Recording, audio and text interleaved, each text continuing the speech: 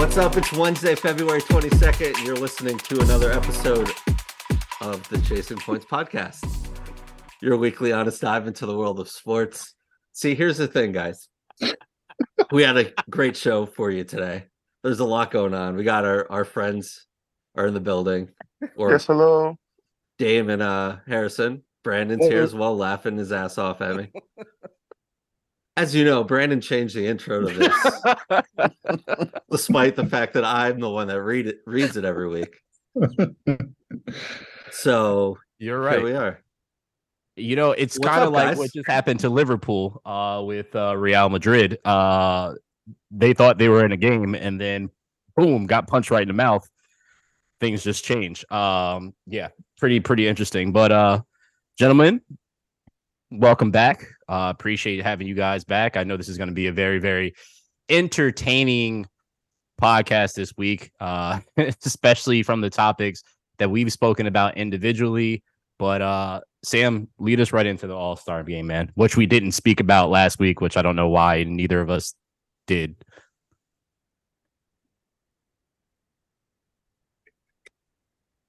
Yeah, man, the All-Star NBA All-Star weekend happened and we didn't bring it up. So here we are, post-mortem on the NBA All-Star weekend. Hell of a game, right, guys? Yeah, okay. Right. Team LeBron lost to Team Giannis, 184 to 175. That's something. And Jason Tatum won the MVP award, 55 points, 10 rebounds, 6 assists. So Tatum's 55 points broke Anthony Davis's record from a few years back. I think he had 52. And after scoring a team high 17 points in the first half, Tatum came back and dominated in that second half, and the rest is history there. Guys, I guess initial thoughts, I will throw it to Brandon as usual, but you know what? Screw that. Dame, what'd you think of the NBA All-Star game? Yeah, it's pretty dry. I do like Jason Tatum getting the Kobe Bryant Award. I wasn't sure if that was the first one. Is that the first year they've done that? This is the first year of their awards, yeah. I just want to double check. No, it's pretty dry, man. But I like to see it just for nostalgia purposes. Like, I think if they ever did do away with it, I'd be sad about it. But I do like it being there, but they got to do something with it. Got to change the competition level or something. I'm not sure. Like, I don't have an answer for it, but I'd barely watched it, honestly. Yeah, I didn't watch much of all of it. I mean, I saw leading up to it, but usually I'm really pumped. We've spent in the past episodes just talking about getting ready for the All-Star game, and kind of just the weekend came and went. Harrison, what were your thoughts on what happened Sunday night? Yeah, I mean, I think the first kind of thing to realize is, I guess, All-Star games are not for our age demographic anymore. I think they're for younger fans. I think they're for younger fans. I think they're for kids, for people that are kind of watching the superstars and want to see them all on the court together. So I think first and foremost, it's important to kind of remember that a little bit, from MLB to NBA to all that stuff. It's for a younger audience, in my opinion. But yeah, it's just dry. It's, me and Brandon talked about it, I think, last time I was on, and it's kind of just the offensive talent in the league is kind of dwarfed the defensive talent so much, and the games night in and night out are a little dry here and there, despite all the amazing performances. So yeah, for me, I turned it off at halftime. I can only watch so many alley-oops. Like, I was cool with it. Obviously the teams weren't competing at a high level. There's got to be some things that are changed here. Like, I think they should really go to look at kind of the internationals versus the US. I think that would be a lot of fun. And I think, with where the league is at, having those lineups against each other could be cool. I think shorter quarters would help. But I do like the Elam ending. I think that's been a good addition. But other than that, yeah, just a little dry. Some years they compete, some years they don't. That's kind of what it is. Yeah, Brandon, now it's your turn. You're welcome. First, you can go to hell.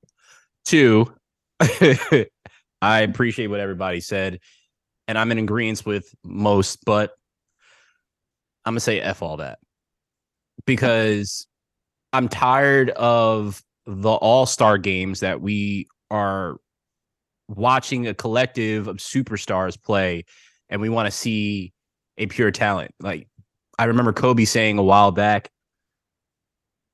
everybody wants to see, this is the only time we really get to see all of these players together.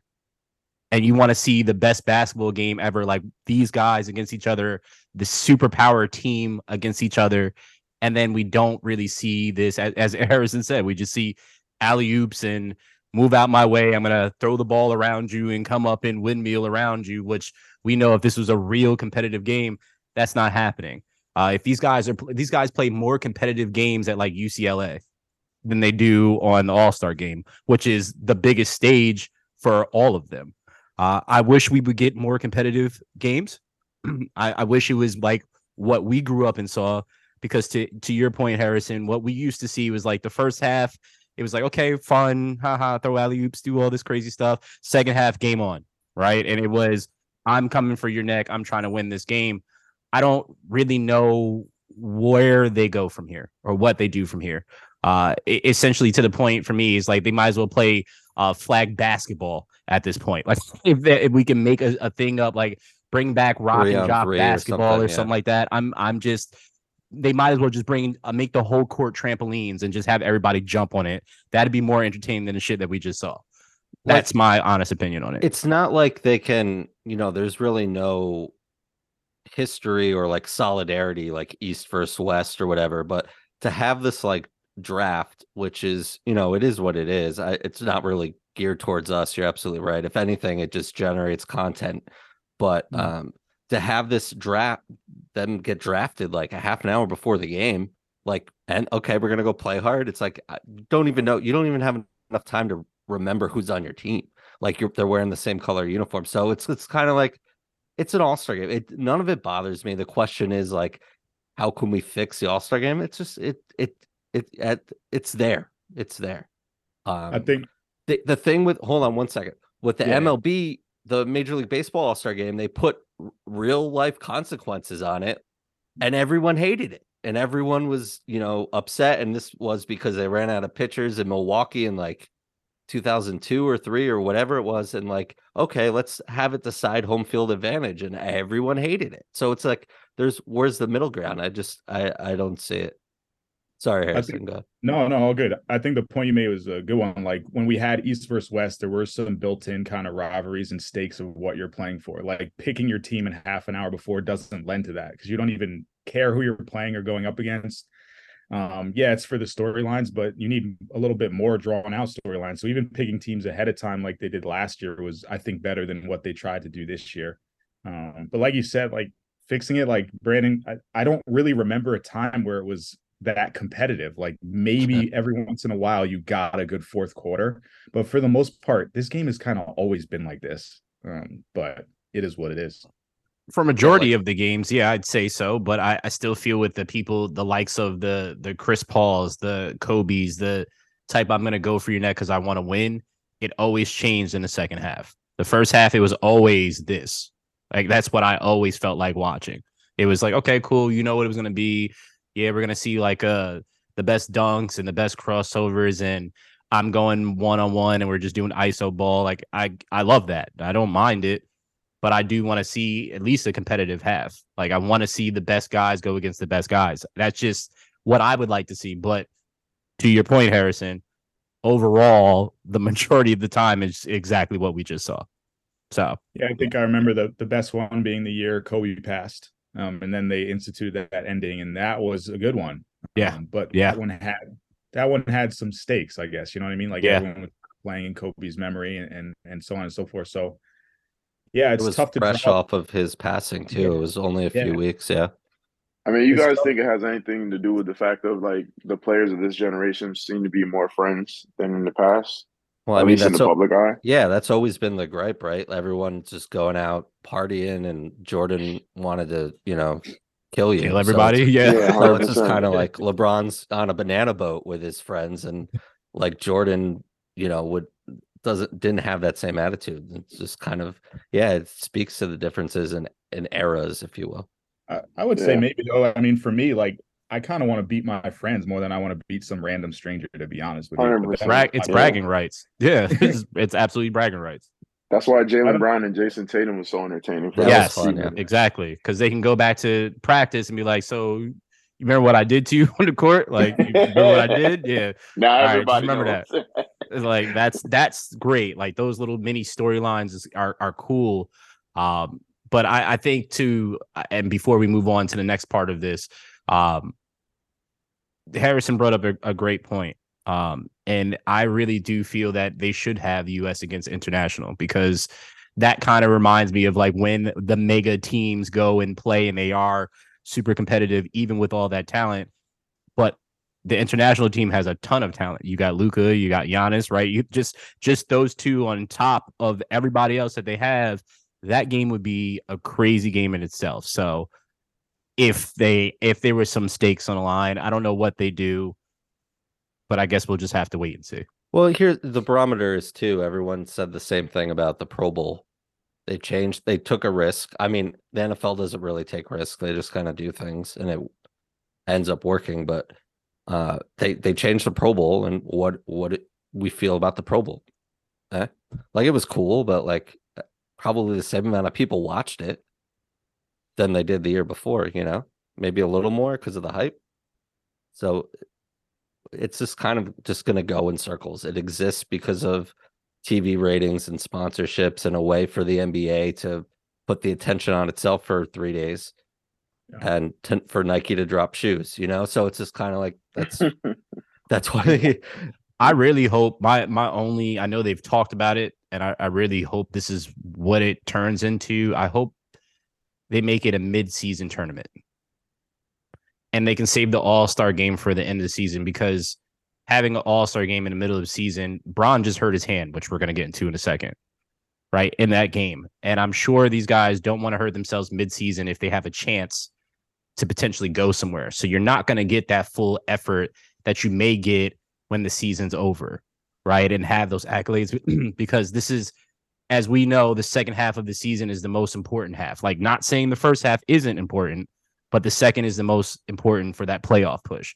So you're going to go and give your all during that, right? It's not going to be what we expect. It's never going to be that way. If it's at the end of the season, I can see more effort given. But if there's like a mid-season tournament when there's actually something on the line, maybe something towards standings, maybe monetary purposes, I think that that would be the better effort or better event that they could put in the middle of the season. I'd like that better. I can agree with that. I mean, it happened. It was a way to celebrate the league for the weekend, and it was a wild weekend. But especially when one of your own head coach of one of the teams, Michael Malone of the Nuggets, basically said it's the worst basketball game he's ever played. Well, I mean, certainly not a competitive game. And Jaylen Brown called it a glorified layup line, which I thought was hilarious and true. So it's just, it happened. It happened. Yeah. It's over now. It happened. Yeah. So, injury is a huge part of it. As you mentioned, just a second ago, Hayes, LeBron left with a right hand contusion, probably happened on that Siakam block. And, just days before the All-Star game, Giannis got hurt. Hurt his right hand, and then just started the game, did tip off. I think had a dunk, and he was done for the night, just so the fans could see him. So, it was it was a kind of a interesting weekend when you got to All-Star Saturday, right? All the skills competition, which they changed up, I think, a couple years ago. I mean, you had the 3-point shot, which Dame Lillard was just on fire, took away. Dame! Surprised with that. And then you have the slam dunk competition, which was, I was watching at a restaurant. I was like, okay. And now the whole world knows who Mac McClung is. And I had no idea who he was. He's Billy Hoyle from White Man Can't Jump. Wow. There you go. Wow. Not Matt McClung. That's fair. So the 76ers. That's fair. Yeah. This dude was in the G League on Tuesday, and he gets called up probably just so he can serve in this slam dunk competition. And 3 of his 4 dunks scored a perfect 50. Only 1 vote. He only got 1-9 in the whole through all 4 dunks. So it's wild. Yeah. So just very interesting. Interesting dunks, man. It was fun. I think LeBron called him one of the best dunkers in competition history or something. Yeah, along those because lines. LeBron's ass is sitting on the sideline. Okay, I'm taking this over. LeBron James is. I don't agree with Stephen A. on most of the damn things that he says, but the dunk contest has not been the same since LeBron has dunked the dunk contest. We all want to see LeBron dunk. We all want to see it. Harrison, this is your dude, the guy that is your favorite player. I know damn well, deep down in your heart, you want to see him in a dunk contest and see him absolutely show out. Everybody that watches and loves basketball wants to see you show out, and you chose not to do it. And guess what? Everybody started to follow suit after you. So we don't get to see the real people that we actually want to see dunk in it. Now we have to see G Leaguers, and probably next year they're going to get YouTubers off the damn street dunking because they do better dunks than the NBA players. I'm sick and tired of this goddamn slam dunk contest that's not a slam dunk contest anymore. It's annoying. It's really annoying. I see better dunks on YouTube every damn day, and we can't even watch it with all-stars that do and jump higher than all these people.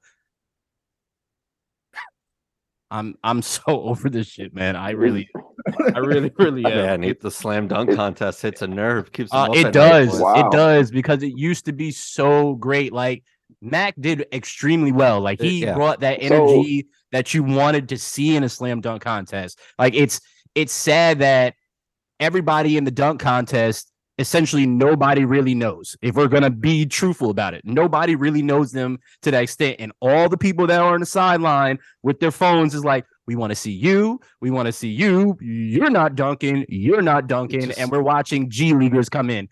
Homeboy got a Puma deal at the end of this. He dunked so well. He dunked himself into a Puma deal. Dunked himself into a Puma deal. Shout out to him, but they got to do better. But back in the day, that dunk contest was like what it took to make someone into a rising star. Like nobody knew who T-Mac was. People had an idea of Vince Carter. So like the point is to put yourself on the map. So and my other thing is, do we really think Bron is gonna bring dunks like that? I feel like he's more of an in-game dunker. Like you got, I don't think he's going to do. So you're saying it's a business decision on LeBron's behalf, and he knows that he's not that type of dunker. Okay, but also the point of that dunk contest when they started was to take a young guy who had some potential, put a little pizzazz out there, wow the crowd, and everyone gets interested in him. Like when T-Mac and them did that, there was only Vince Carter jerseys out there. Like they were about to trade T-Mac, and it was about to be over, which they ended up doing because he built his value. But he does that dunk contest, and it's the equivalent of the Rising Star Challenge, put himself on the map. So if you're these guys now, like an Ant Edwards, imagine him risking his career on a dunk contest when he already is on the map and has everything he wanted to. It was really just a popularity booster. That's why most of the people do it in their, like to your point, they do it in their first couple of years, right? I'm not saying, of course, we would love to see, if Bron said next year, because Zion is flirting with the idea of doing the dunk contest next year. Ja already said no. But if LeBron tomorrow is like, you know what, I'm going to do the dunk contest next year. Do you know how many people would be like, yeah, no, I'm trying to get in on this dunk contest that are actually like serious dunkers? It's, to your point, Dame, nobody's going to do it right now that could really injure themselves. But when you start off, it's kind of like, okay, we know you got bunnies. We see all this, like, what's homeboy from the Rockets that jumps out of the gym? Jalen Green? Right? Jalen Green. Right? Yeah. So like when you already know what he was doing in high school before coming there. So you absolutely want to see what he was going to do there. He was already on the map because of that. But you still want to see it on a level against other superior athletes. And I feel that we're always robbed on that compared to what we used to get, which were essentially the best dunkers at that time. The competition was definitely more fierce. And it's the same issue as the All-Star game. Like, what do you get out of it now at this point? Mm-hmm. Sure. That's why I agree with Dame's point. It's like we've already seen these guys and marketed them so highly in high school. So like there's nothing for them to gain by doing the dunk contest anymore other than saying, okay, he's the best dunker, maybe. But if they lose that, then he's not the best dunker. So they're like living off the mystique of like, oh no, I could do it, but like I'm not going to. That was exactly going to be my point. And that's like it. it sucks for us, like as fans, because obviously, yes, like Mac McClung did fine, but it's just not what you want to see. Like you want to see Ja, you want to see Zion. Yeah, I wish LeBron would have done it 15 years ago. Yeah, but of course. Yeah, of course. So it's like, but there still are young dunkers out there like Ant Edwards, Ja, like that can do it and need to have like a little bit of like pride in it that could like bring this back. But yeah, you know what I mean? Like Dame said, they're already so hyped. Like we have like overhyped everyone to this point. And it's a problem. And for the dunk contest specifically. Yeah, the home run derby, they give the winner like $1 million now, you know. And at the time when like Aaron Judge won, like he wasn't even making $1 million. So I mean, like Pete Alonso famously like said, you know, yeah, why not? You know, it wasn't making nearly extra $1 million in my pocket. Yeah, yeah, why not? Just to have batting practice. So I mean, yeah, I think to Harrison's point, they have more to lose than to gain. And I don't think a 39-year-old LeBron is doing a dunk. No, that was just me throwing it out there that we know that we would love to see it. I obviously do not believe that LeBron is going to ever touch a slam dunk contest. That time has gone and passed a long time ago. To Harrison's point, 15 years ago, it's gone. But for the young dunkers, like I love that Zion is flirting with the idea of actually doing it. His ass needs to get into the gym first and lose some weight. And probably work on his mobility in his body before he does anything else, because he can't land properly. And that's one of my biggest gripes for him. But I would absolutely love to see Zion dunk the ball. I didn't see us fat shaming Zion this early in the show. Yep. Well, you got it. It was there. I like it. Continue. Yeah, I was saving that for Do You Care, but I guess we're doing it now. I would say maybe the smart marketing move for LeBron now is to do the dunk contest and beat all these young kids at 38. But, you know, hey. Oh, it's just something else to add to the resume. That would be crazy. Like, yeah, I got all the points now. Let me go and try this against these young kids. Show you what I got. The last point I wanted to make on this, I thought it was fascinating that like they showed the sidelines of the baseline and you know all that the athletes, the stars that were there were kind of just like there were some dunks where they didn't even do anything, and then you close your eyes and you remember like Shaq with the camcorder. I think it was the Vince Carter, like making that Shaq face, and it's like, well, he was doing it for Mac. It was hilarious what he was doing for Mac. So I love that. But you know, like the energy of the active players, like KG, all these guys, like, oh, what just happened, you know? And like, I mean, obviously the Vince Carter dunk contest is probably that's the one that's always etched in my mind. Right? Yeah. I mean, any sports fan, any basketball fan knows where they were on, you know, that Saturday night watching that. So I mean, yeah, I mean, we saw Blake Griffin kind of dunk over a car. I mean, what's there left to do? Like I don't know, but it happened. Yeah. I hope Blake Griffin is still getting the bag for jumping over that bum ass Kia. I really hope he's still getting money for that. He has to be, bro. Yeah, I hope so. I really, really hope so. Yeah, Sam, we got the Basketball Hall of Fame. Yeah, speaking of Hall of Famers, Blake Griffin. No, I'm just kidding. Yeah, right. Basketball Hall of Fame. Some finalists were announced for the 2023 class of that's the Naismith Memorial Basketball Hall of Fame in Springfield, Massachusetts. It was announced Friday night, part of All-Star Weekend, included D. Wade, Dirk, Paul Gasol, and for coaching Greg Popovich. Just star-studded, easy first ballot, Hall of Famers here. Some of the best talent on the court and to hold a clipboard in NBA history. So, feel for any of the returning athletes that are trying to get on this year's ballot, because it is absolutely stacked. Not gonna happen. I didn't even mention Tony Parker, Becky Hammon as well. Like just, a solid class. And now we're starting to get into like, seeing, oh man, I remember when he was drafted. I remember him in college. And now it's like, at least for me, it's like, damn, this, career's well over. And now they're in the Hall of Fame. So just wild. You guys thoughts on this class? Harrison's looking at the cameras. Okay, go ahead, Dan. I have one, and I'm only going to comment on one person. Yeah, he's going to say Dwayne Wade. Oh, I knew hit it. him with the D-Wade step back. I knew it. Listen, that's it. I'm just so happy to see that name on there as well deserved. Like, I think he transcended the game in his own way. And there's not much to say, man. Dwayne Wade's the guy. I like Dirk too, but all I care about on this list is Dwayne Wade, honestly. No, it's awesome to see, like, so many great names. I love the Basketball Hall of Fame. They're not too selective. It's not too political like the MLB one. I mean, if you do something, worthy in this game, you get to be there. It's a cool place to go as well. So, excited to see, the celebration and all that going on. But, this is a solid list. And I think it'll continue to be.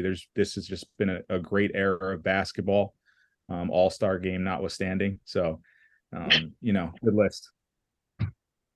I was just there this weekend in Springfield. Literally drove right past this. Wanted to go in there, and I was just like, don't really support the All-Star game anymore. But to Dame's point, Dwayne Wade is one of my favorite players of all time. He is literally top 3 favorite players for me ever. So this might be a trip that I have to make back up to Springfield, take a little 2-hour drive up there. Dame, you're more than willing to hop in the car. But I also want to see Dirk. For those that don't know, I used to be a Mavericks fan. And he was part of the reason I was a Maverick fan. Dirk Nowitzki. I love what they built down there. And he is a big part of what we see now from the international players. Seeing how he played influenced a lot of the guys that are in the league now. Luka is probably one of the prime people that he influenced. And ironically, he went to that same team. Shout out to Pal. I mean, Pal was never really one of my favorite players, but he's a gamer. He's always been a gamer, and he's got rings to prove that too. He was definitely cold on there and well respected amongst his peers, but Pop is probably one of the most unsung heroes in this Hall of Fame induction class because of what he does on the court and what he says after the games when it always comes to social injustices, any political thing that he stands firmly against. I love that he always uses his voice in the right way and stands up for the players, understanding where he works and who he works with, and how he kind of treats all the players like they're his sons, essentially. Like they're a part of his family, and you can see the embrace of any of his former players. Just watch any game that he plays against one of his former players, the love that they always give them. And if you've ever played any time of sport and you have that one coach that you always love that did something for you that you will never, ever forget, that's Pop for a lot of people. So I'm happy to see him get his flowers. Tony Parker, a monster, one of his players. Becky Hammon, a legend. So shout outs to them all. Yeah, totally stacked class. So I guess the announcement of the players, people who will be inducted will happen during the Final Four. Sounds like during March Madness there. And the enshrinement is August 11th and 12th, I believe. So interesting, Harrison, that Brandon invited Dame for a road trip. But you don't care about D-Wade like Dame cares about D-Wade. So, that's why. I've been to the Basketball Hall of Fame. Do I detect jealousy? Yeah, he does. I'm just saying he didn't invite me. I mean, you can come, Sam. Harrison. I mean, that was more of like everybody but Harrison because we know Harrison's not going to come. So, question. It's not his. I love Dirk Nowitzki too, and you said he's part of the reason you're a Mavs fan. But last week you said you were a Mavs and then now a Nets fan because of Darren Williams. Yep, that's correct. So on the hierarchy of basketball talent, you're really just a Darren Williams truther. No. I was Darren Williams brought me to the Brooklyn Nets, and that's where it stayed. But Dirk wasn't enough to keep you. No, Dirk was not enough at that point in time. No. They won their ring, and I wanted to go to the new flashy team. It was Jay-Z there, part of all that. It was New York. Said I want to really root for a team that I can see on a regular basis. Can't really go and see the Mavericks all the time. So, no, Brandon, you don't got to explain yourself. I never root for the Knicks. What you want? You're right. You're right, Dame. You're right. Appreciate you. Go where you want to go. You're right. The players are doing it these days, right? That's fair. I'm just trying to follow Harrison's lead. That's it. I'm just trying to follow. I knew that was coming. There's a lot of. We need a separate podcast to just dive into all of this, but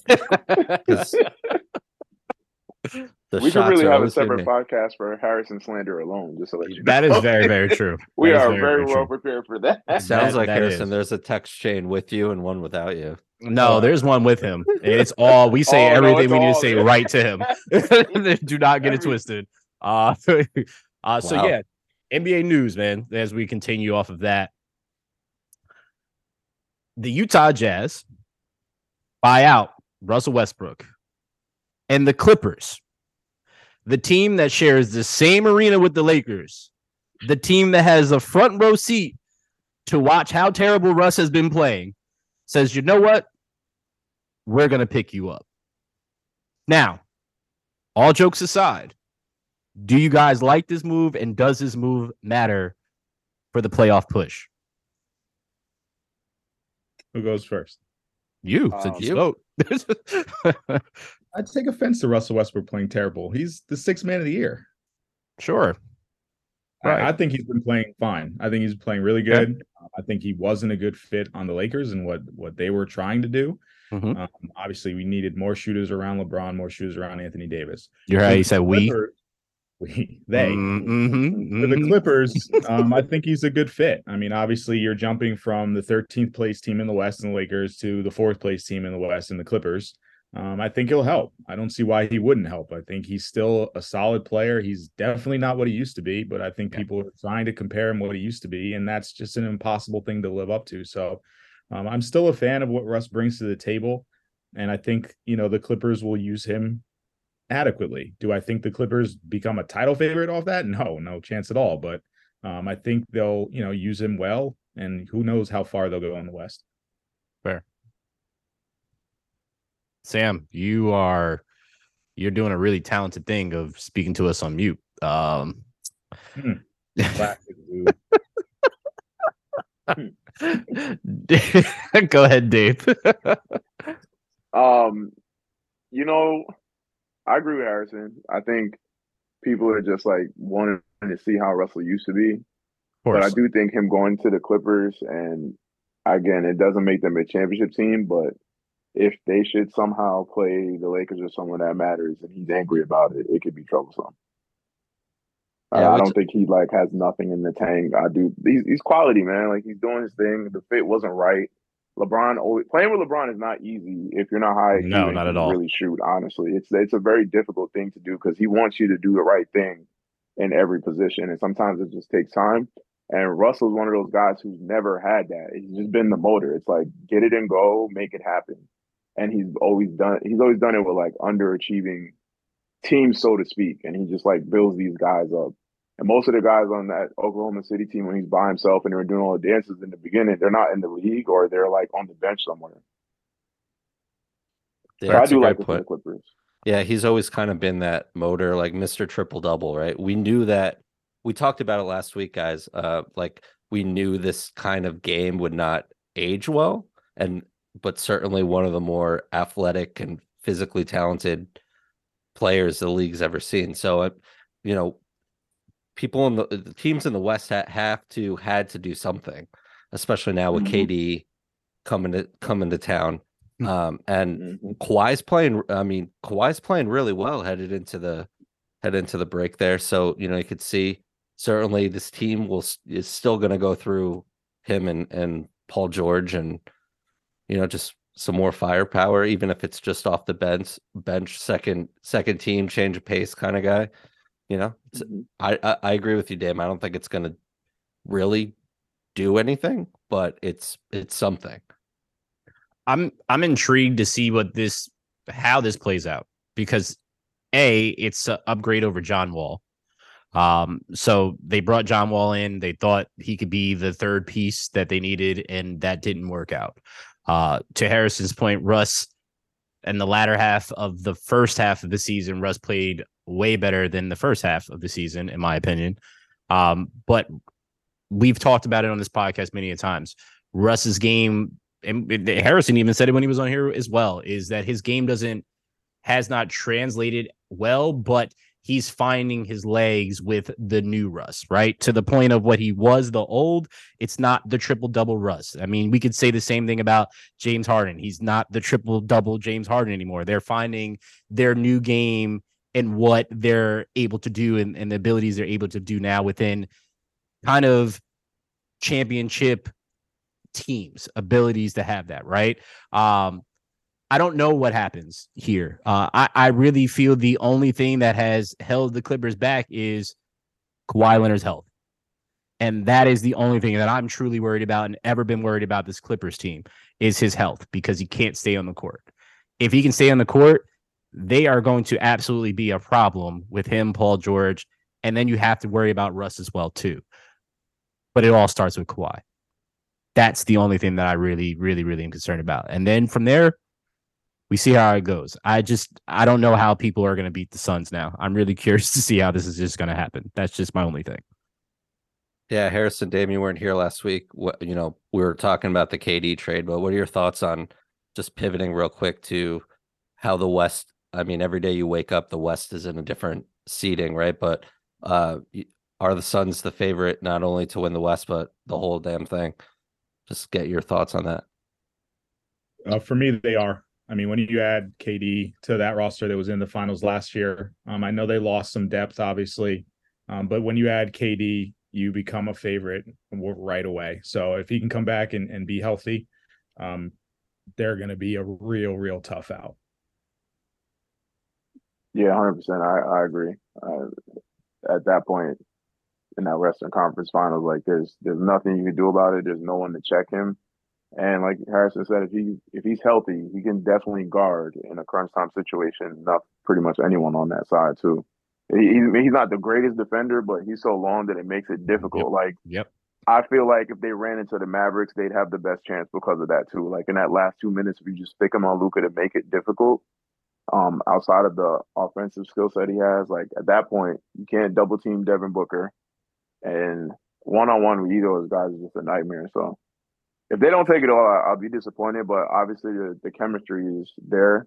I don't think it'd be an issue for Durant. I think as long as the rest of the players in the team don't look at it like, oh my God, it's Kevin Durant, we got to beat him, and they just allow him to settle himself into the system, they'll have success quicker. But if it's like we got to revolve around KD and make it KD's team, then it might not be what we think it should be.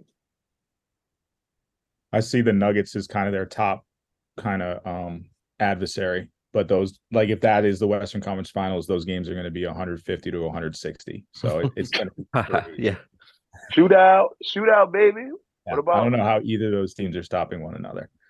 Yeah, it's we want to see it in the playoffs, but not necessarily in the All-Star game. Got it. Yeah. So moving on, Brandon, I'll give you the floor first here. Your Nets made it official, dropped the interim tag for Jacques Vaughn recently, but now he's agreed to an extension and expected to keep him under team control through the 26-27 season.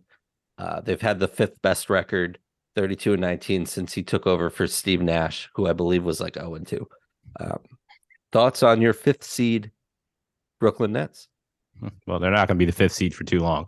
But as I said last week, I really love this young team. I really love the pieces that they have. This is all I can hang my hat on anyway. But I really do love seeing what they bring out. Bridges has been a beast. I'm glad he's been getting his shine, dropping that 45-point game and kind of letting people know, like, I'm here. Like we've seen Devin Booker, you had Chris Paul. That's all you guys really talked about. I'm kind of here. Cam Thomas has absolutely been balling out. But for Jock, this came too late for me, because you guys decided to hire Steve Nash, who had no coaching experience, and you put him as your head coach. If the Nets actually had a head coach, things probably could have been different. But then there's also Kyrie. But I'm happy for Jock. That's all I'll say for that. I'm happy for Jock. All right. I'm glad you're happy. Thanks. Sure. Sweet. Well, I guess moving on. Mm-hmm. LeBron. Wait. Yo. Can I ask one question? Wait. I was patiently waiting, and I was, perusing the notes, but there's no talk about deloading on the Lakers? We don't feel like that's a big deal, or is everyone just like, eh? Oh, it's coming up. Yeah, you ain't read the notes that well. All right, never mind. Never mind. I'm gonna be quiet. I'll wait. Good. He was so thrilled with the Nets news. Yeah. Yeah, he had to go. He jumped ahead. He was I was excited. so ready for it, bro. I got nothing to. It's cute you like this team, Brandon, but they're terrible. They're going to be awful. I just said they're not going to be the 5th seed for long. That's literally what I said first. I know that. I like that you like them. That's nice, but I do. You know, do the Nets make the playoffs? Yes. No. Yes. We'll talk about this off air. Does playing game count as playoffs? It's playoffs. Nope. Yeah. You don't make playoffs. I think it does count. It's the playoffs. It is not. It's a playing game. The play-in game is a part of the playoffs. Just like the wild card is a part of the playoffs. That's true. Wild card is part of the same thing. I wish that's not the structure. The play-in game is to play in to get into the playoffs. Yes, but it's also a seeding too for the playoffs. So it's still playoffs. So then every regular season game is part of the playoffs. No, because not every team gets to play in the play-in games. What? Does every team get to play in the play-in game? No. With the possibility of a 10 seed beating a 7 seed and making it to playoffs, I guess you'd have to say that the 10 seed is in the playoffs. Just by March Madness too, those playing games on Tuesday or Wednesday, whenever they are. They're March Madness games. They'll drop to 9 or 10. So the Bulls are outside looking in right now with 26 wins and the Raptors have 28. So they would drop out for me if there was someone in 11, 12, 13, 14, 15 that just wasn't tanking their ass off. All those teams are doing that, so they can't drop fast enough. We'll see what happens. We'll talk off air. Hey, Dame, after the Lakers added D'Angelo Russell, Malik Beasley, Jared Vanderbilt, and Mo Bamba at the deadline, LeBron James just called the Lakers' remaining 23 regular season games, quote, the most crucial of his career. Everyone needs to contribute. He said, we need to play together, play smart, and play with heart. If we do that, I believe that we can make a run in the playoffs. Lakers are currently 13th in the West, as Harrison just mentioned. Dame, what thoughts on LeBron's statement of the most important 23 games of his life? I feel like he's always selling it. I don't know that they're the most important 23 games of his life, but I don't know. Maybe is that telling? Like, because he doesn't have that many years left, and he's trying to, get a little championship record going. But they just need a small run. The West is so close together. I want to say like every game is like 2-3s out. You just need a good 10-game winning streak or just a good quality 10-game record, whether it's 7-3 or something of that nature, and they can get in there and be comfortable. Yeah, do we think these additions at the deadline are enough to get these guys at least to the play-in?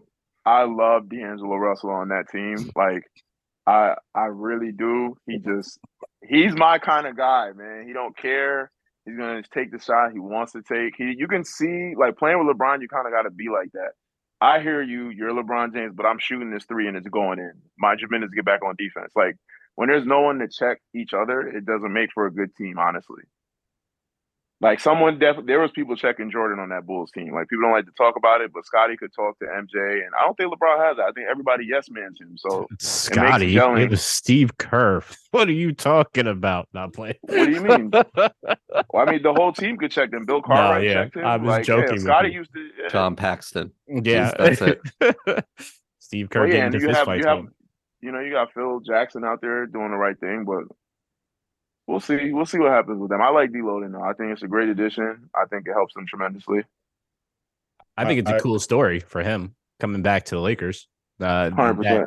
How he left, all the controversy to only go to Brooklyn, kind of revitalize his career, go to the T-Wolves, ball out there, and then now come all the way back to the Lakers. Like, it's really, really cool to see his story go from there. Like, he has one of the greatest celebrations, like, in recent memory in basketball, the Ice in the Veins, which is used through every level of basketball, right? And to see how he's kind of made his own name, and I to your point, Dame, he has built that confidence that you didn't see before. Like just being a highly touted prospect coming into from Ohio State, right? Yeah. Right. So coming in from Ohio State and what everybody thought he was going to be because he was a killer in college, and then playing on those teams with Kobe, and then all that transpired, and then leaving and then circling back. Like I just love his whole story. So that's huge. And also, before I give it to Harrison, because I know he's going to say something, Dame made a great point of how the West is so close. So the Grizzlies are 35-22. The Kings are 32-25. The Clippers are 33-28. Suns are 32-28. Yeah, Nats 31-29. Pelicans 30-29. Timberwolves 31-30. Warriors 29-29. Like it's that close in the West. And like Dame said, at any point, any night, they can literally do that. The Lakers are 27-32. So they are very close to all of those teams, even though they're in 13th place. So anything is possible. Yeah, I mean, I was going to say they're 13th place, but they're 2 games out of 10. So, and then not a team in the West right now has a winning streak longer than 3 games. So the West is absolutely insane. It's really going to turn up this last month or so, and I'm excited to like watch it and dive into it a little more after kind of all the offensive outbursts lately. But I think it's really going to turn a corner right now. I could see the Jazz dropping out a little bit. Thunder are tough. It's going to be tough to crack that playing game. All those teams are talented. But I see them doing it. I think the additions were great. Like I think last time I was on, I was really, really mad at Rob Pelinka and this roster and like what were they doing? Yeah. But they did some crazy good deals at that deadline to turn around that roster into something that like resembles something LeBron is good playing with. So hopefully he can stay healthy. AD can stay healthy. I think D'Angelo Russell is super underrated. Jared Vanderbilt. Mo Bamba's fine. So all the additions they made are ones that I think can contribute. So excited to see the end of it. I think it runs through AD in the sense of like not that it's the offense, but the health. Like if you can get a healthy AD, and we know LeBron doesn't. I mean, he says a lot of stuff, but he's not. After saying something like that, he's not going to certainly mail it in. And he really doesn't do that in general, but you're gonna get a locked in LeBron for this final stretch here. So yeah, anything's possible here. Real quick, Sam, before you go to the next thing, breaking news: Nate McMillan from the Hawks has been fired. Yeah, I was just gonna say that actually. There you go. Trae Young wins. Trae Young does win again. That's them tying up so much money to Trae Young. They got to get rid of one of them. Yep. The Hawks are 29-30 and 8th in the East. So I know it's the East, but they're right there, man. And here's a guy who took over mid-season a couple of years ago and had a really great run. What happened in Atlanta? They figured out Trae Young. Yeah. And I guess last for our NBA little round, or NBA news rather, Anthony Edwards called out players sitting and load management, if you will. He was asked if there's anything in the game right now he would change. He said he would change guys sitting and getting rest, especially, I'm paraphrasing here, but if you're 80% and you can play, you should play. People spend a lot of their hard-earned money to see you. It might be the only chance that you come to town or they can see you, and they're sitting. It's certainly been a problem throughout the NBA over the last few seasons, and even Adam Silver addressed it during his State of the Union and during All-Star Weekend or whatever that is. So what do you guys think about load management, if you will, in the NBA? Is it a problem, and how do you fix it? I think it's a big problem, but I think it has to come to the league itself to save the players from themselves. Like I've said it for a long time, the season needs to be shorter than 82 games. Yeah. Like back-to-backs just should not happen.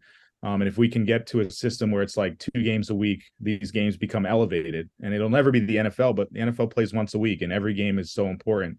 But with an NBA season, you have 82 games, and these early games are just not as important. Like every game matters, but these just don't feel as important. So it's going to take a big system change to change that. And then also, like, I think the game is tougher now. I think it's more spread out. There's a lot more running. The players are a lot different. I know everyone wants to go back to the 90s and like, oh, these guys were hitting each other and fighting each other. I just think it's tougher physically now. And that's, I guess, a hot take, but nope, it's not. The way they play, yeah, the way they play now is different. And there's so much analytics and how to spread the floor and what you need to do on defense and how you need to switch. So I think night in and night out, these players are taxing themselves. And the league needs to kind of figure out a way to shorten this season, whether, I know ad money's on the line, stadium revenue, all that stuff, but they need to figure out a way to shorten the season and elevate these games to the proper level. I think what you said is perfect, Harrison. I just have two things to add to that. One, that's why I said it's not a hot take. JJ Redick earlier today on what you call it? First Take. Thank you, First Take. Actually brought statistics about how it was different, meaning the play in physicality compared to what it was in the 90s. Yes, there was a lot of physicality, more so. I think when we think of physicality when it comes to the 90s, it was no blood, no foul type thing, right? That's what we think of physicality then. But now you actually have like an Anthony Edwards or LeBron James, guys that are physically built like linebackers playing and jumping through the roof, right? And are super athletic. It's a completely different type of game. The speed at which players play, it is a way more physical game, in my opinion. So that's one. But to Anthony Edwards' point, and I think it's been a lot of people's points, analysts, some other players and whatnot, is it just really sucks as a fan. Again, the people that are the actual consumers, which in any business, the thing that you want to focus on is your consumer, right? If your consumers are upset because they are spending their hard-earned money to see, let's just say LeBron James, the Lakers only come to New York once a year. And if LeBron sits out like he did, him and AD sat out for the Nets game, if I was spending my money to go and see them, I now can't see them. I have to try to go see them somewhere else or try to go now spend more money to go to Los Angeles to see them play. Like that sucks for the consumers. That sucks for the fans of the game that can't see their players. Now, if they're injured, I have nothing to say about that, right? If they're truly injured, it happens, right? But if you're sitting out because you're resting and it's just put it on the report that you're resting, like that's got to stop. Like that's literally got to stop. That's the part that pisses me off the most. I understand that they do need their rest, but then it also ties back into your point, Harrison, of the NBA changing that schedule and being able to, because I think that will also make it a little bit more competitive too if they reduce that schedule as well. So I don't know if they're going to do that just based on the regional TV money and the TNT ESPN money, but then you have the local RSAs, right? The Yes Network and MSG and all the other ones. They pay a ton of money to get all these home games, and our owner is going to want they get 41 home games a year without the playoffs. So they're going to want 35, and at what point, if I want a 70 game season, I agree with Harrison. I think less is more, but there's no guarantee with a 70 game season that Kawhi's sitting. Kawhi is the outlier here, but the next Luka isn't playing in New York or LA or, wherever. So it's, it's hard because the tickets just cost more and more every year. And, I get excited. You get excited when the NBA schedule is released and you're like, oh yeah, I'd love to go to that. But do I know Kevin Durant is going to play? It's like, no, you don't. So it's hard. It's I think they'll have to find ways to at least spread out the season, an in-game tournament or something to kind of spread out the season a little bit more. But I don't think owners are going to walk away from 12 regular season games. No. So yeah. Tough money one. Hayes, what's up? I think you guys pretty much covered it all. I think the biggest issue with it is the way it was fed to the public, like calling it load management and just resting. Like they need to explain like the fact that these athletes are heavily monitored. They know the wear and tear on this part of your body throughout the season. Like, and it's not in this day and age, like the technology is there. Like when you go, but they're not going to do that because they care about the dollars more than anything else, and they're going to place everything on the players. But they could easily put, hey, load management risk here on a game, like before you buy it. But that would be them actually caring about the clientele, which in most cases big corporations don't. So you just gotta take your risk and do the best with what you got. But yeah, they're definitely not going to shorten anything. It's just too much money. Well, you bring up a good point, Damon. I'll ask all you guys. This is another question that I've been wrestling with for quite some time now. Do you feel that analytics has ruined sports as we know it? Yes, and that was going to be part two of my statement here because players are paid based on statistics, analytics, efficiency. So if you give them the information, there's some guys that are smart. Like if it's me and it's about my money and I have a chance to sit out and shorten and keep my averages where they are, I'm doing it. Because at the end of the day, everyone is in there at some point for their money. But you made the rules and now they're playing by them and it's affecting everyone. Like, like I don't know what Draymond Green statistics are, but he seems to be working his way around it. And he mentioned that. He's like, I know I need to do this on these games and that to be paid a certain amount. So all of it affects everything. And the truth is, as a someone who plays sports, I know most of us play sports. I'm not sure if Sam you play sports or not, but bro, I want to be out there. Like half a knee or not, I always wanted to be out there. But again, I wasn't playing for money either.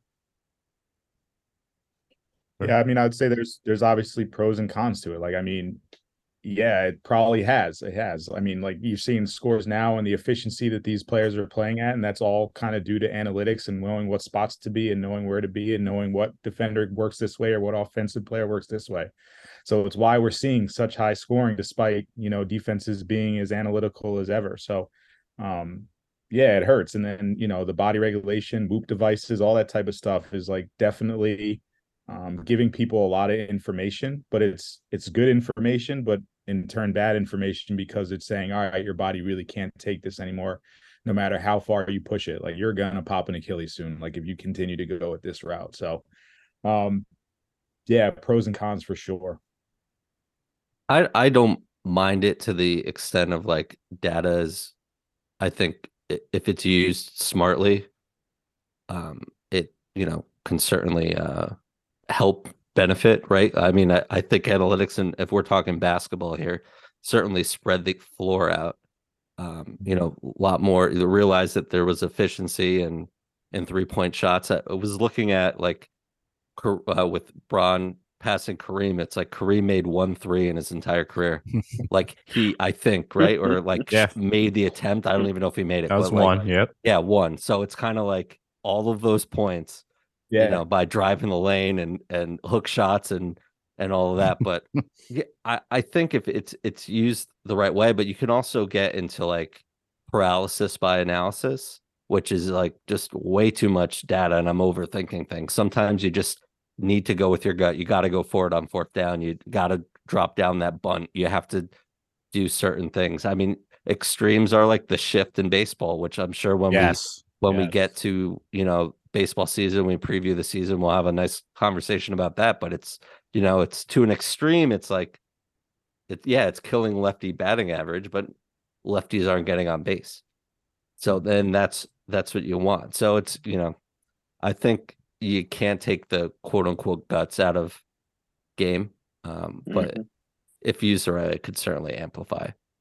I would say just one more point on kind of the load management and scheduling thing. Like I know me, Damon, Brandon have been like huge on a soccer kick after the World Cup, but the European soccer model and schedule has it so right. Like it's unbelievable how good and entertaining it is because you play a 38 game season, but intertwined with Champions League and Euro Cups and all that type of stuff interspersed. So on, Wednesday, you have a random Champions League game, but on Sunday, you're playing your league game. So if there's any way that the NBA can kind of steal from that type of model, they really need to look into it. Shoot, they might as well. They already adapted the flopping. Might as well just continue to go with it. Shots fired.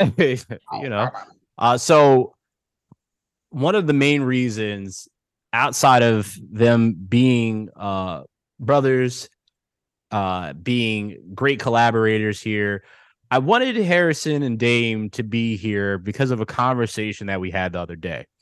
And I shared it with Sam, and there was no way in hell that I did not want to have and further this conversation because it was so great and it can go so many ways. And adding now Sam's perspective, which I have no idea who he's going to choose in this because I did not speak to him about it. I wanted to bring this up. So this has been circling around. Dame shared this in our group chat the other day. I had seen it like a week ago and had a conversation with my buddy JR that Harrison knows as well. And we went back and forth and we're breaking down, and also my big bro too, Derek as well, talking about this. So there's 3 teams. Okay. You guys may have seen this. There's the black team that consists of Tim Duncan, Dwayne Wade, David Robertson, Allen Iverson, and Kevin Durant. The red team, Michael Jordan, Scottie Pippen, Akeem Olajuwon, Tracy McGrady, Dennis Rodman. And the gold team, LeBron James, Kobe Bryant, Steph Curry, Magic Johnson, and Shaquille O'Neal. Which team are you picking? All right. So the first question, don't say anything else. I just want to know this first. What team are you picking? Sam, since I haven't spoken to you about this, which out of these 3 teams are you picking? I don't want to know the why yet, just the team. Context. I'm going to ruin your one answer. What? No, you like this. Go ahead. I like data. I like analytics. You're the analytics person that we were just talking about. No, I'm going. Certainly, I'd want to know like when this game was played, and assuming everyone's in their prime. But like, when is this game played? Is it so? Well, okay. We'll add some parameters to this. They're all in their prime. They're all in their prime. Okay. This is, let's just say this is a tournament. Let's just say this is a tournament. They're all in their prime. Mm-hmm. Who do you choose? In today's NBA, I'm going to pick the gold team. Okay. Welcome to the club, baby. Okay. Do you want it? Just an explanation now? Nope, not yet. Harrison, you're a gold team, right? As well, right? Yeah, I'm gold team. Okay, so we all chose the gold team. So let's be very, very clear about this. Now, Sam, I will come back to you now. Why did you choose the gold team? I just think they have the best all around team here. I mean, you have size, certainly. You have the best shooter in NBA history. Kobe, you want to put Kobe on Michael Jordan kind of thing. That would be entertaining as hell. LeBron James, we were saying it last week, like after he broke this record, his most iconic play is a defensive play, like just wild. And you have Magic Johnson and Shaq in his prime in the post. As long as he's not getting to the line, it's all right. But these teams are all bring something different. I think off of a screen though, you got Kobe and Steph running screens and off the ball there. And I don't know, man. I think Steph was the one who pushed it over the edge for me. That is what I said to both Harrison and Dame in our text. I said, immediately looking at this, number one, any team that Shaq is on, I'm looking at the other teams and I'm saying, who the hell is guarding him? You could have been on the red team too if you want. I mean, I don't care where you put Shaq. I'm going to look at him first. Then I'm going to see what surrounds him because he is, in my opinion, the most dominating force to ever touch a basketball court. Period. All right. So you have Shaq.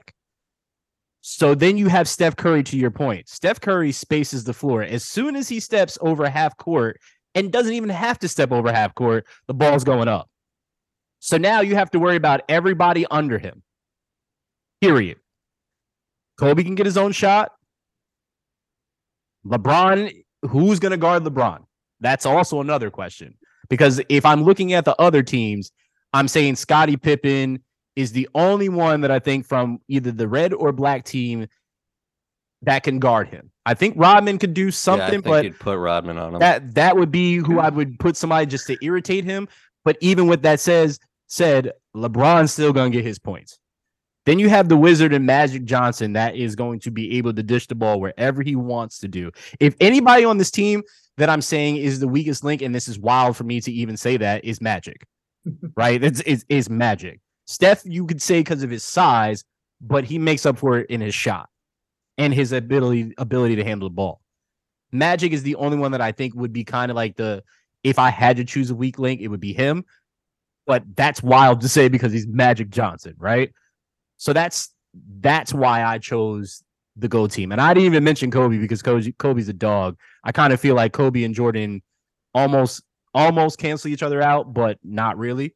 So that's the way I started to eliminate. But I do think out of anybody on the other team that would give Shaq a fit, it would be the Dream. That's the only person that I think would give Shaq a fit. Well, get him in foul trouble. Yes. Yeah, I mean, it's hard to go against a team with Michael Jordan on it. I mean, you look at this gold team of primarily Lakers, right? And the second greatest scorer of all time, or statistically, isn't even on, Kareem's not even on this graphic. So it's just wild. I mean, we'll get to that. Don't worry about that. Harrison, Dame, why'd you choose the gold team? A lot of same things, same reasons you like I said, I agree with you. I think prime Shaq is the most dominant player to ever touch a basketball. And no disrespect to Jordan, no disrespect to LeBron, no disrespect to Kareem. Like, I think prime Shaq, like, if he stayed that way, we can talk about him as the greatest player ever because of his size and like how he was able to finish. He was just that freaking dominant. And then like that from there, it's the same thing. Like, you got LeBron James, the all-time leading scorer in the NBA, and then Steph Curry, the greatest shooter of all time. Like, I just think they're well balanced, like Sam said. I'm curious to see who you guys think is the weakest team, but I think the gold team is a really good one. Dame? Yeah, I mean, you guys pretty much said all the stuff. I just, especially in this question in particular, like, everyone is in their prime. And anyone that had a chance to stop Shaq played in a half-court set and is just going to cater to that gold team even more. So, and prime Shaq learned to kick it out. So he's going to kick it out to open Steph Curry, Kobe, and, Magic. Like, Steph could play off ball, and that makes him even more deadly in that set. But for me, it's just Shaq, bro. Any team Shaq's on, like, I don't really care what the conversation is, because at some point, when the game gets serious, you have to get in a half-court set, and if he's not in foul trouble by then, it's going to be a problem. So let me go right back to you, Dame. 2 points every time. Let me go right back to you, Dame. Who is the weakest out of the teams remaining? It's so tough, bro. I know. It's really tough to say who's the weakest team because, I don't know, man. You got to choose one. Let me just stare at this graphic for a second. Yes, set it up. It's so crazy, bro. We'll set it up for the people at home. The black team: Tim Duncan, D Wade, David Robinson, AI, KD. Red team: MJ, Scotty, Hakeem, T-Mac, Dennis Rodman, and then the gold team: LeBron, Kobe, Shaq, Steph, and Magic. Go ahead, Dave. The thing that makes this difficult is there's just a mix of things that I want to use to make the decision. Like, I want to out Dennis Rodman, but I can't because I've seen what he's done against David Robinson, and it's so tough. I would say I would have to pick the black team, bro. I would have to pick the black team. It's just it hurts, but I have to pick the black team. I don't have a good reasoning for it. Don't ask me nothing else. It hurts to do this, bro. Dwayne Wade and AI is on this team. Yeah. And it's so difficult. Like, Dwayne Wade single-handedly dismantled a country by himself with the Team USA. Like, but I gotta tell you guys, he's on the weakest team here. I just don't. Someone else go. Could have been on the red team too. I mean, this graphic, guys, is based on people wearing, the jersey colors. Here is essentially what we're talking about here too. I'd say the black team too, and it's really hard because I'm a huge Tim Duncan fan. He's just unsung hero of like our generation of basketball.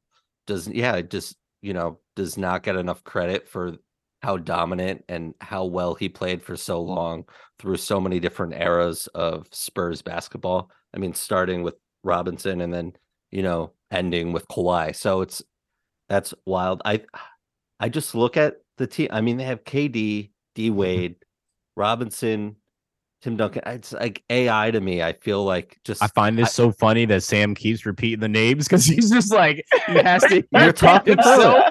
Like, he's repeating the names. Like, I said it. He's repeated it twice now. He's like saying this stuff like, I'm saying this out loud, but it doesn't make sense to me. Yeah, no, you're right. And I also wanted to set it up for the listeners who aren't staring at this and we're rambling on, so they might have, lost. Oh, hilarious. I don't know. I'd say the Black team. Can we just point out that no one has stopped AI on any of these teams? And then it's all right. I mean, AI's definitely dragged some of the worst teams ever to, the playoffs. So the fact that he's playing with this kind of support. Eric Snow. Yeah, Eric Snow. Aaron McKee, bro. Aaron McKee, yes. Kembe Mutombo. Tyrone Hill. Yeah. Harrison, who you got? I'm the Black team as well.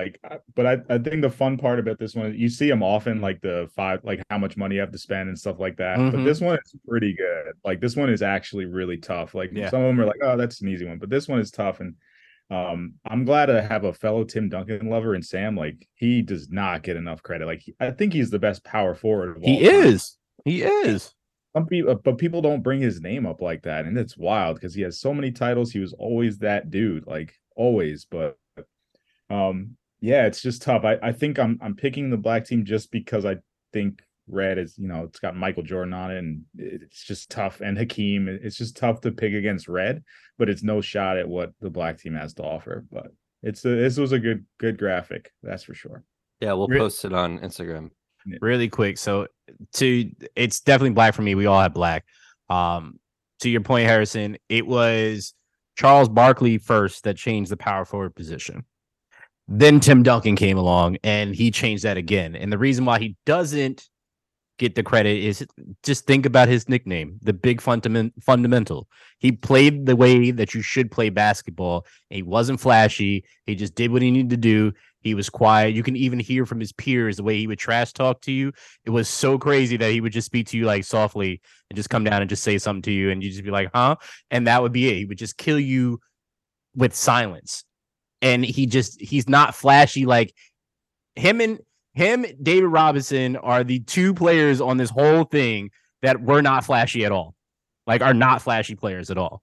Right. And everybody else on here has some pizzazz to him. So, but just saying that. So we also, just to piggyback on this, so before we move on to the next thing, we said what would make the Black team better? What would you change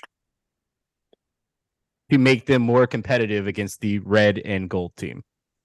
Go ahead, Sam. Dame Lillard.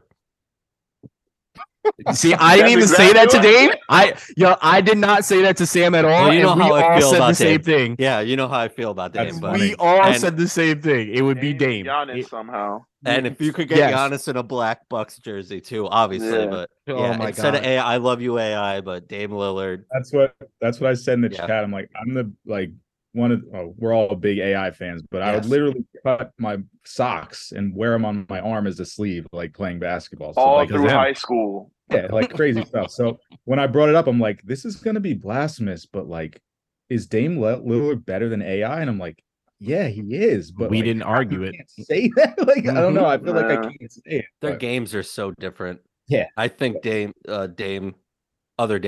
fits this team a lot better than AI, because I look at make it Dame George. Put Dame George on this. I'm the first 3-and-D player in the history of the league, baby. Not a lie. No, that's funny. That's the first name I thought it was. Can I point out one thing that we're gonna give Harrison the AI title as the biggest fan? Like he legit was in school with the armband on. Legit in school. We used to have those Nike string backpacks, and I'm like, what the hell is that? Oh, he's Allen Iverson. Got it. This was before compression sleeves weren't a thing. Like they didn't exist yet. So, you remember when he used to have the spider web on his sleeve? Yeah, bro. Yeah. Spider web tat, the finger sleeves. He was that dude. Yeah. Yeah. Sanji Harrison Baker he could help that Black team, boy. Wow, that was a dope combo. Okay, that's all I wanted to bring that on here. Sam, you want to bring us into the NFL? Yeah, man. I'm waiting on this one. Oh boy. Okay. Where are we starting here? Coach hires. Oh, coach hires. Hey, since we last spoke, some coaches were hired. Most notably, the Eagles' offensive coordinator. What's his name? Shane Steichen. No, I know. Your boy. You lost both your coordinators, Hayes. I got to give it to you first. Both your coordinators, offense and defense, are now head coaches in the league. Your thoughts on the new Indianapolis Colts? Well, I'll say this again, as I've said it on here before. You looked at me like I had 10 heads. Super, super, super, super happy that Jonathan Gannon is gone. Yes. Yes, we just did go to the Super Bowl. He had like the second best defense in the league. Yeah, and then you saw what it did in the Super Bowl, right? With the game plan that they brought Vic Fangio in to work with. Didn't do too well against Patrick Mahomes on one leg. But that's also Patrick Mahomes. But I don't. There's been plenty of times throughout the year that I've openly said I wish Jonathan Gannon was gone, and I very, very, very much so like who they have in the conversation right now for defensive coordinator, which is Vance Joseph. What's the guy from Wisconsin? Forgot his last name. Him. There's also looking at the Chargers defensive back coordinator that used to coach alongside of Sirianni as well too. So that I'm cool with Gannon gone. Shane Steichen though, I'm kind of upset that he's gone. But as I mentioned before, the Eagles, their quarterback coach, I 100% am happy that he's going to get a chance because he's going to be the offensive coordinator from this point. So I'm fine with both, really. Just fine. Cool. I'm fine if you're fine. Yes. We're glad you're fine. Thanks. I'm happy. Thanks. For you. Thanks. Jerks. The Nick Sirianni, does he call the plays? He was a part of it, but he has said that during the next season he will be relinquishing that. So he has nothing to do with that going forward. Gotcha. All right. Fly Eagles fly. No. Hayes with the insider information? No. You can't say that, Harrison. Yes, Dame, yes. I guess the wait. Brandon, he can't get back on the train? No. What does he have to do? Like, he's not allowed back. He stays with the Jets. He's a Jets. No matter fan. What? He's a Jets fan. Yep. He can't come back. He left. Wow. He didn't have to go through the paper bag phase. He left. He's gone. My bad, Sam. I didn't mean to cut you off,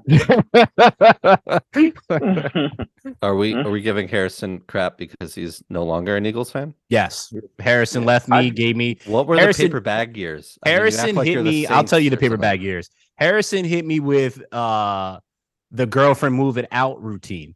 He took his stuff, his Eagle stuff, and put it in a box and was like, "Here, you could have this," and left. So no, he's never allowed back. Period. Oh, I will never forget that, Harrison. You left me by my lonesome. I'm not gonna let. I can't let Harrison go out like that. As much as I want to slander him, go ahead. He was hurt, bro. You had to see the pain on his face. It wasn't just like I'm sick of this team losing. Like it cut him deep. Like, you know what I mean? Like it hurt bad. Like, dude, I'm a Jets fan. You do not have to explain anything to me. I went from one team that did it to another. So you did. You did. And I missed the Super Bowl year, so that was fun. Sure did. I just trying to think of the lean years in Philadelphia Eagles history. I don't. It was really just when they Kelly. lost. When they lost, or when McNabb left, when Westbrook left, and when Dawkins left, I had. That's when he left.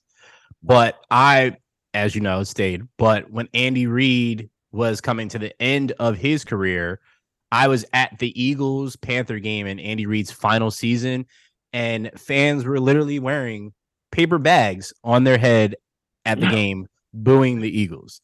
Like, it was that bad. Bad. Philly fans are dramatic, though.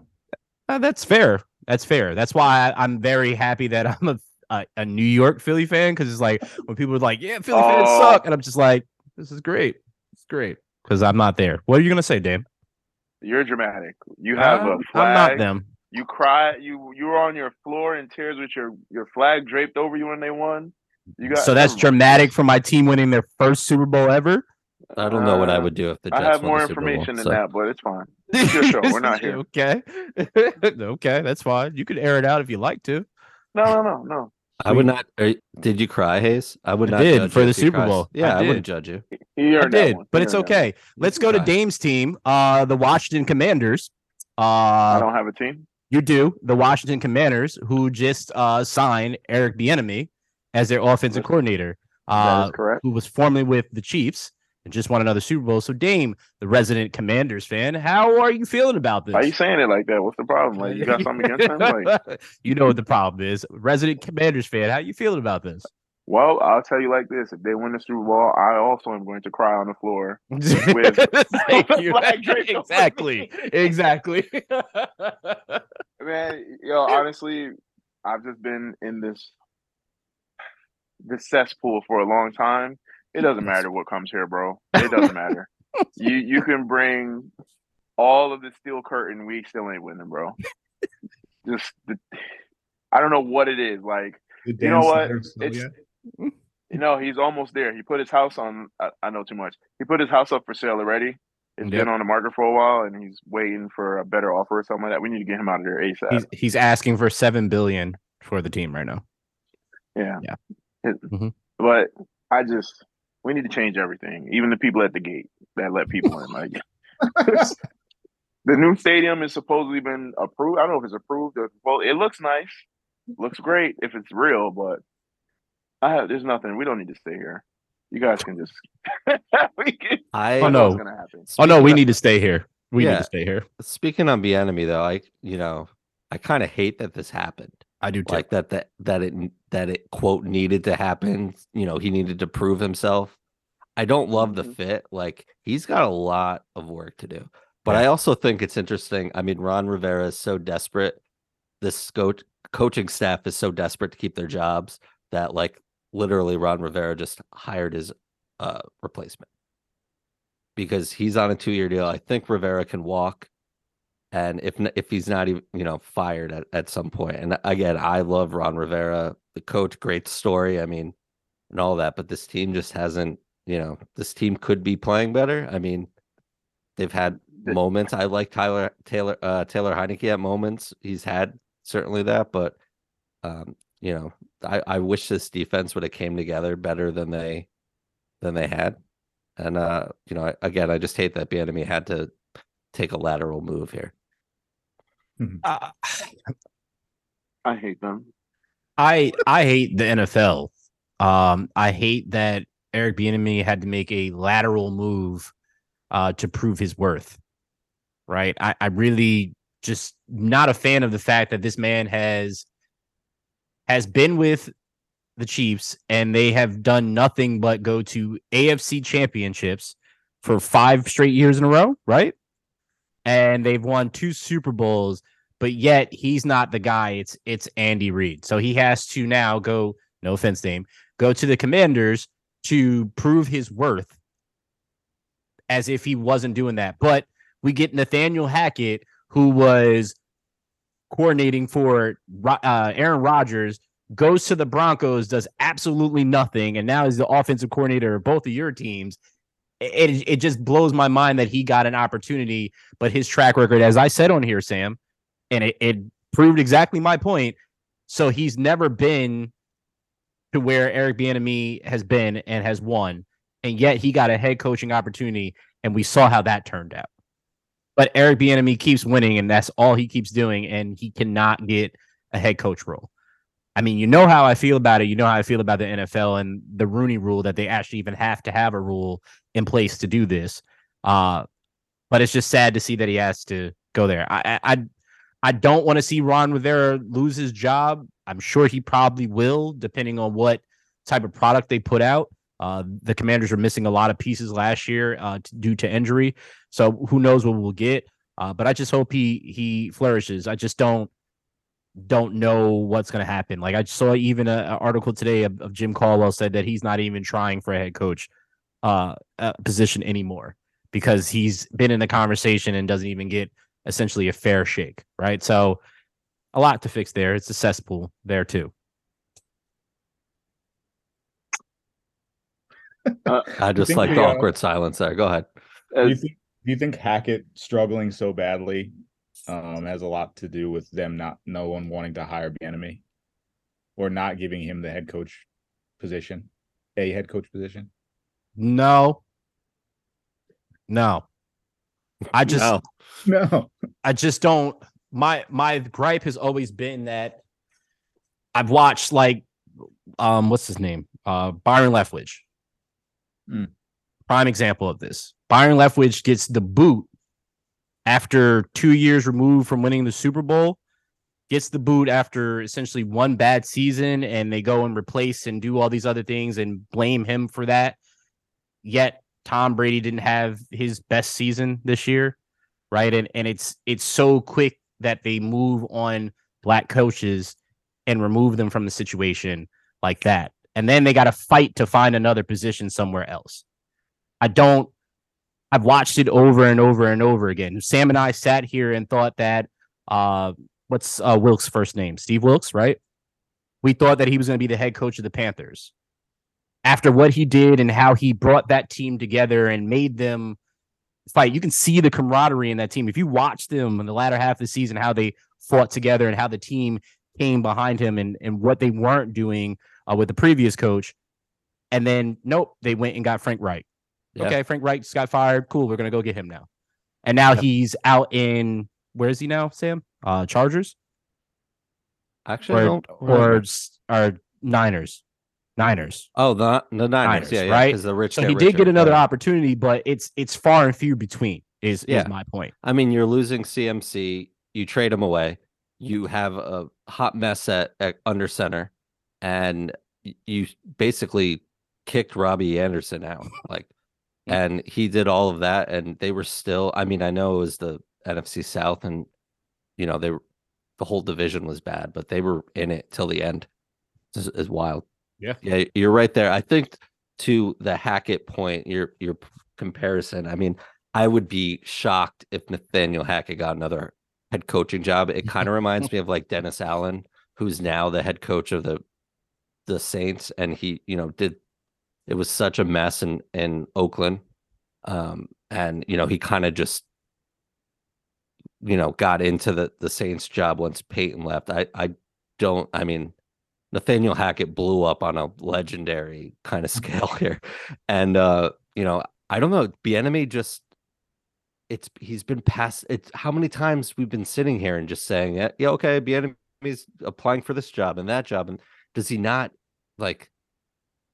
is this scheme that he presents to these teams not good enough? Does he not interview well? Is he not bringing the right?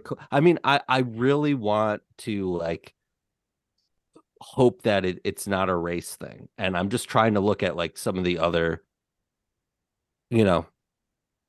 things here, but certainly it has not impressed enough teams. But we've seen it's been well documented that this whole thing, the Rooney Rule, all of it's just a freaking mess. And there's no signs of it getting better, especially when you look at the head coaches in this league now. Yeah, agreed. Yeah.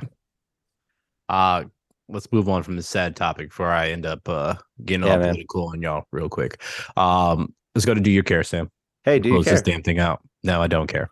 Let's go. Cool. The NFL franchise tag window opened today. Now through March 7th, teams have 2 weeks to apply a 1-year tender to players. They can either sign that tender and negotiate a longer deal or not, but they have through July 15th. So there's two types of tenders. There's exclusive and non-exclusive.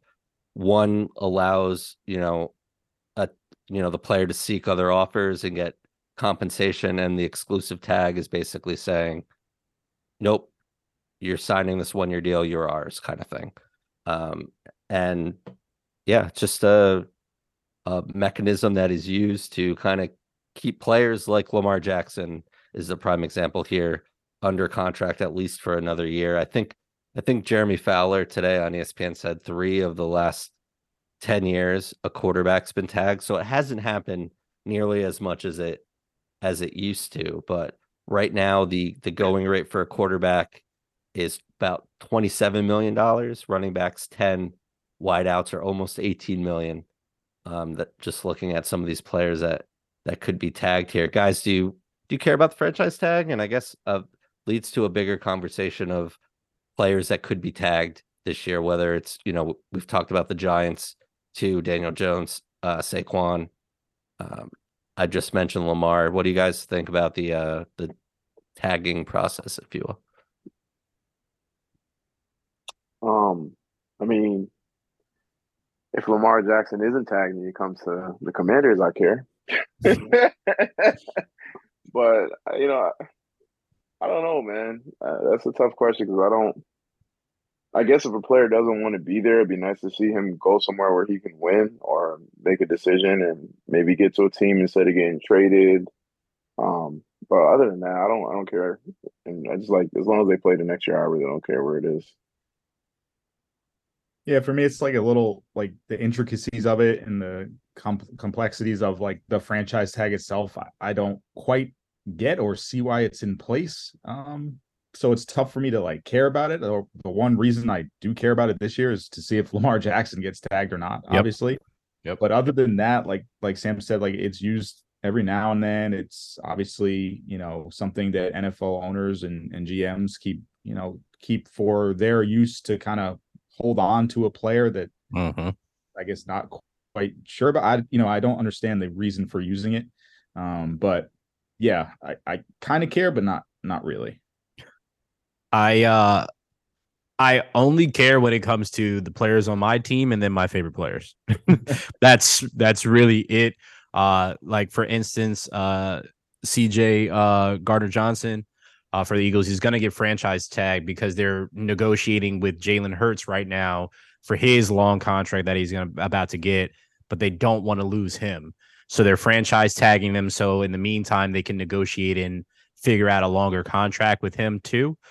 So I like how they use that for leverage for that to keep some of their assets at the same time, but I don't like it in the aspect of what the Ravens are doing with Lamar Jackson. You know what you have in there. You know that several teams that don't have their starting quarterback that's a premium starting quarterback, to be clear, would want him. That means pretty much damn near every team out of like 5 want Lamar Jackson. So the fact that you are going to try to franchise tag him, he doesn't have to sign that, which at that point in time means they're not on the same page, and he can essentially start looking for a trade and look for other teams, which I really, really hope that happens in this point because the Ravens have done him absolutely wrong. I know he's betting on himself, and I know what they've offered him, but he has a valid point. He's won the MVP. Deshaun Watson literally has not won the MVP and has had all off-field problems. It's not to bring him down. It's just to make a point of what he's trying to use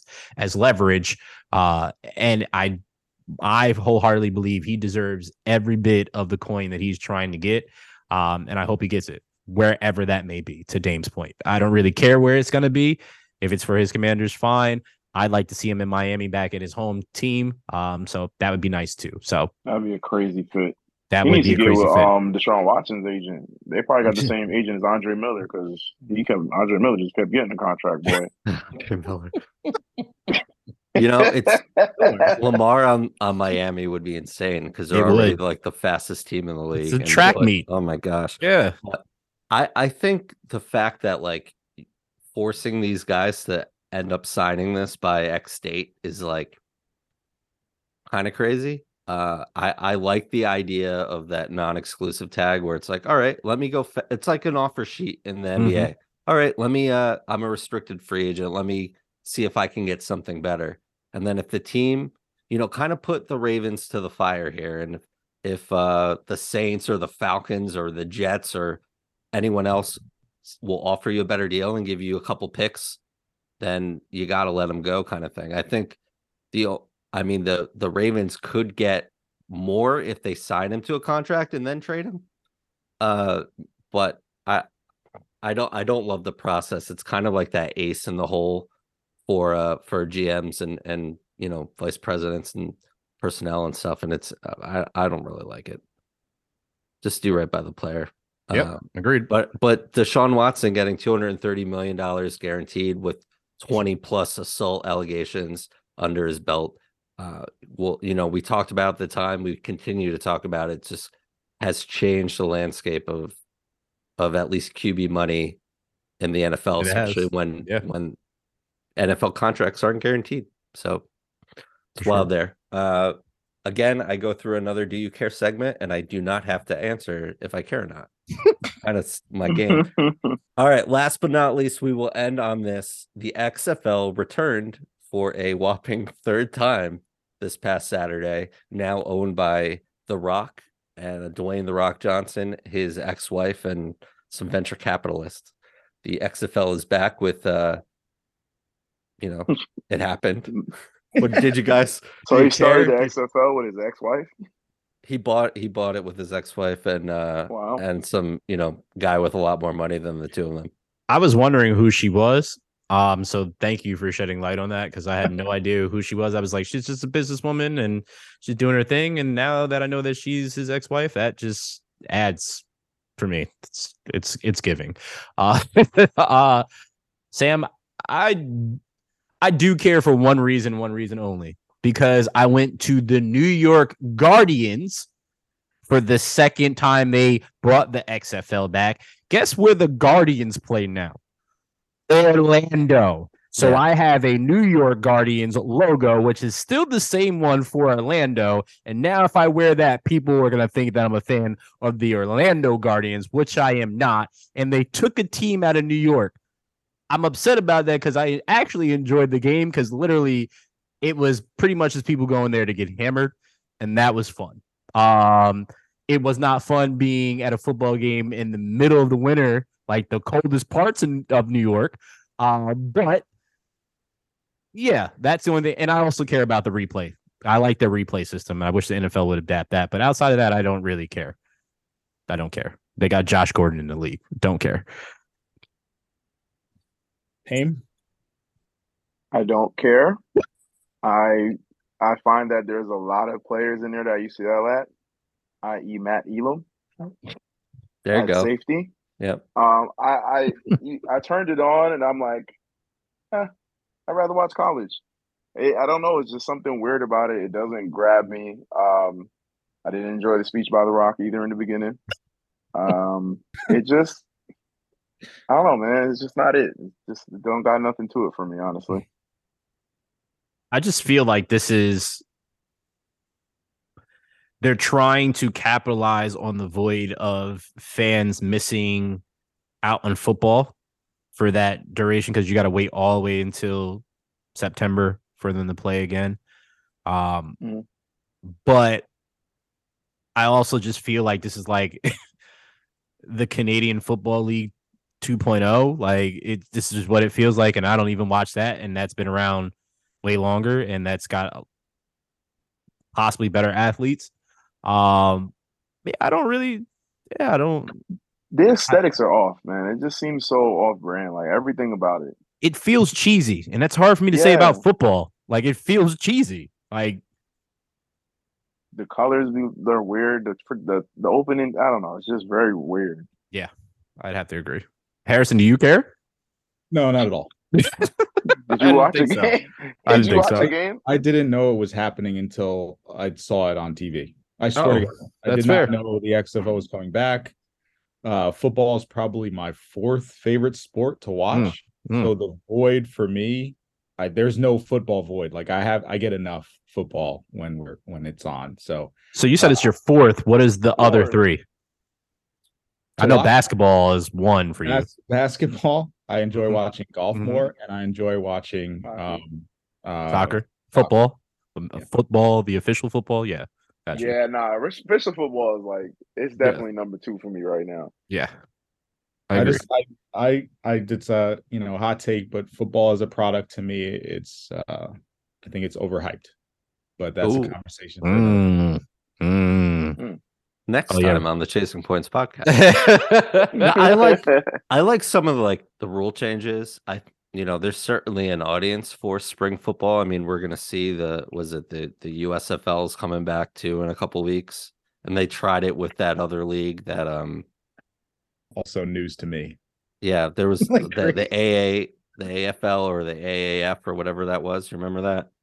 Like that folded too. Yeah. That didn't even finish the season. No, not at all. At least the XFL, the last time it was COVID, that kind of strapped that season from happening. I like some of the rule changes. It'd be interesting to see, if the NFL adapts any of those, like the play clock changed from 25 seconds to 35, 3 timeouts per half, not 2.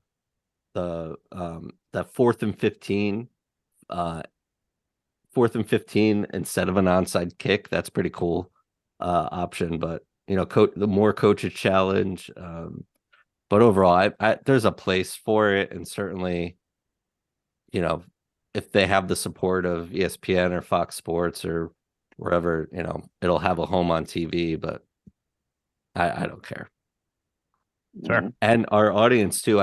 We post those "Do you care" polls, and then get one vote for people caring about the XFL. So yeah, poor it's XFL. horrible, bro. They don't got no playmakers. Like arena football, there's a 7-on-7 flag league that is way more entertaining. Oh my God, yes, absolutely. The tackle one, like absolutely. I did like arena football. Does that still happen? Nah, they went bankrupt if I'm not mistaken. But they tried to come back. The Philadelphia Soul was the truth, bro.